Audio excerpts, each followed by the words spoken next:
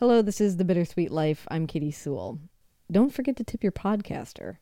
We're on Patreon, search for The Bittersweet Life Podcast, or donate through PayPal at thebittersweetlife.net.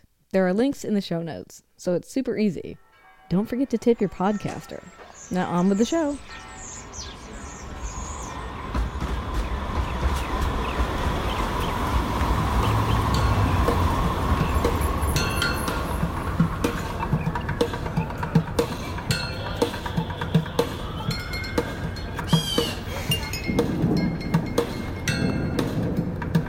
Hello, I'm Tiffany Parks, and this is A Bittersweet Moment with Katie Sewell.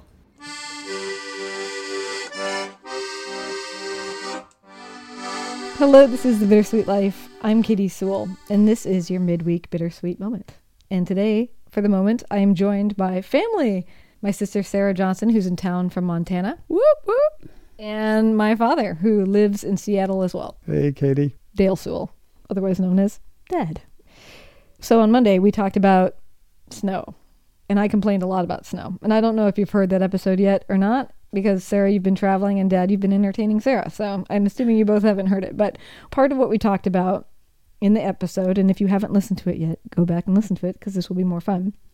But part of what we talked about in that episode is all the nostalgia about I'm Dreaming of a White Christmas and Jingle Bells and all that stuff that happens in the holidays.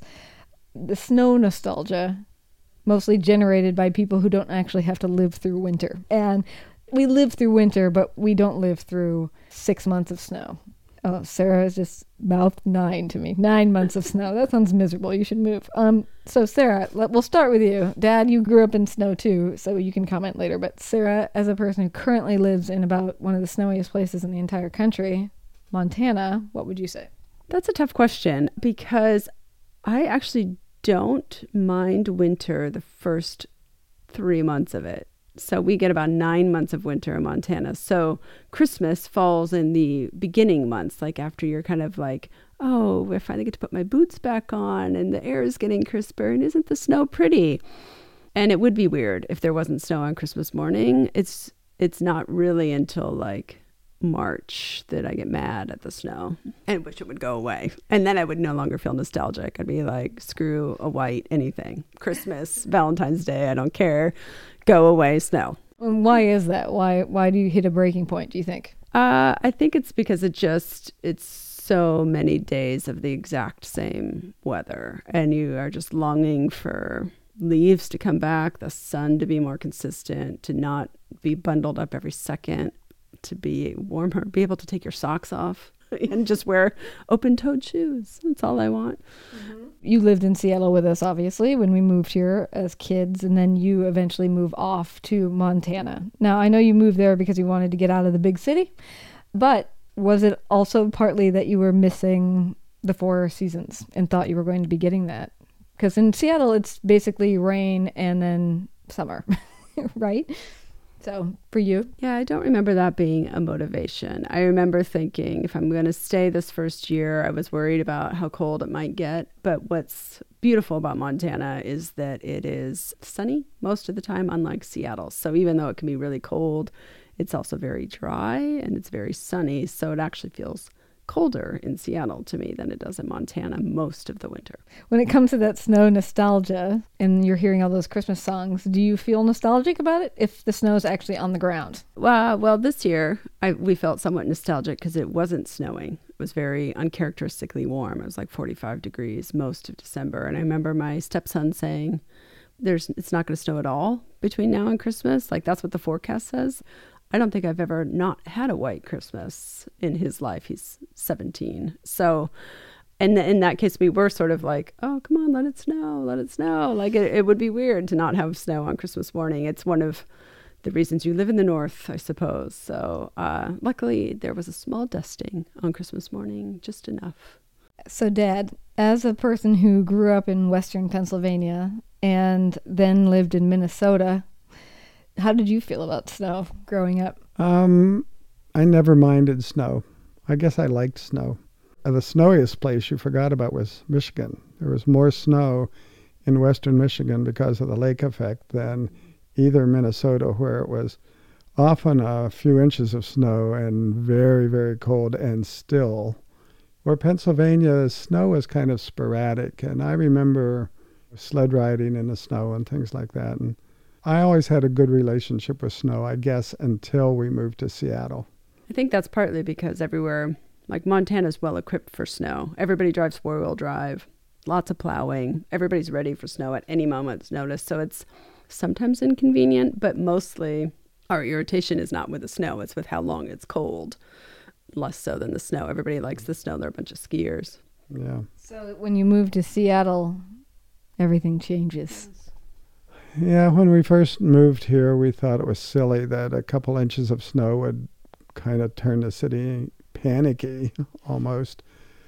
But having been here 33 years now, I dread when it snows. You don't know if the roads will be taken care of, and you certainly don't know what some of the drivers are going to do.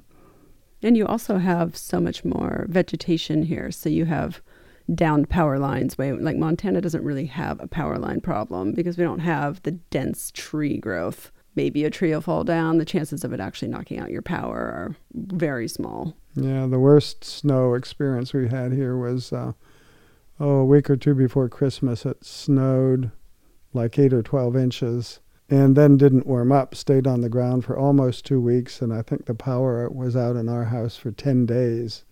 It got down to 40 in the house, and we finally had to go find some place that had power. Because there was power some places in the city, but not here, not at our house. Okay, so obviously part of moving to here, to live in Seattle, you have to sacrifice that not minding of snow that you had, or that even love of snow that you had. Worthwhile?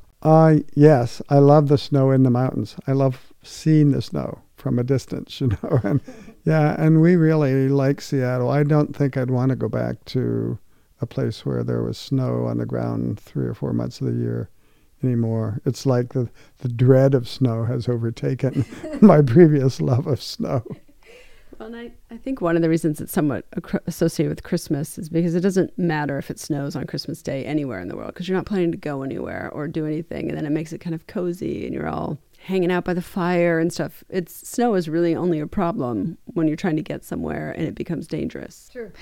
So yeah, maybe that's a good final question coming off of that is also in Seattle, one of our best kept secrets is that we don't really have very many bugs here. You can leave your door wide open for hours and maybe one spider will cross the threshold or a housefly. Otherwise, it's not like you're beswarmed with bugs or mosquitoes like you would in Minnesota. So one of the questions I have as I complain about snow on the show and actually put it on the record is, did we become wimps by moving to Seattle? We're not as hardy of stock as we used to be. Well, if hardy stock meant winter until May and mosquitoes from May till July, well, you do have to be hardy, and you do figure out how to put up with it. But you move here and then you say, why would you put up with it? Why? Why? Sarah has an answer as to why. You are definitely more wimpy. That's my answer. You are. No, you have to answer the question why. Why would you put up with it? Well, I put up with some of that stuff in Montana because Montana is just so stunningly beautiful. And I don't know, the air, we always talk about, now that I'm in Seattle and we'll be flying home here before too long, there's this step between the airplane and the, what do they call that thing? The covered terminal. The terminal. There's always like just one breath of air between that before you're back inside, and it's the freshest air in the world. And we always say, it just makes it worth it, even if it's cold. That one breath that's different than anywhere else in the world. We could almost identify that we're home by the smell of the air. So then do you want to explain why I'm, if not Dad? That seemed like it was directed at me being wimpier, not at Dad being wimpier. So would you like to explain why? Well, I do think you get used to not having, it does take extra energy to put up with long winters and bugs and, in my case, grasshoppers. They're my biggest fear and I have to deal with them every year. Yeah, sure, I could move away, or you could just suck it up a little bit. Personally, I like being able to take a walk through tall grass without getting covered in wood ticks. I don't know about the rest of you out there. Minnesota friends want to weigh in?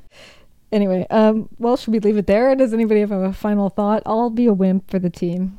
Dad? Well, I was just thinking, if you left the door open in our house for 8 hours in the summer, you'd be more likely to have a bird come in than a mosquito. So, and I like that. Yeah, that's true. That's true. And how do you feel about going back to the snow in a couple days? I feel okay about it. I feel okay. I mean, it's only January. Ask me again in June when it's still snowing and you'll hear a whole different side. All right.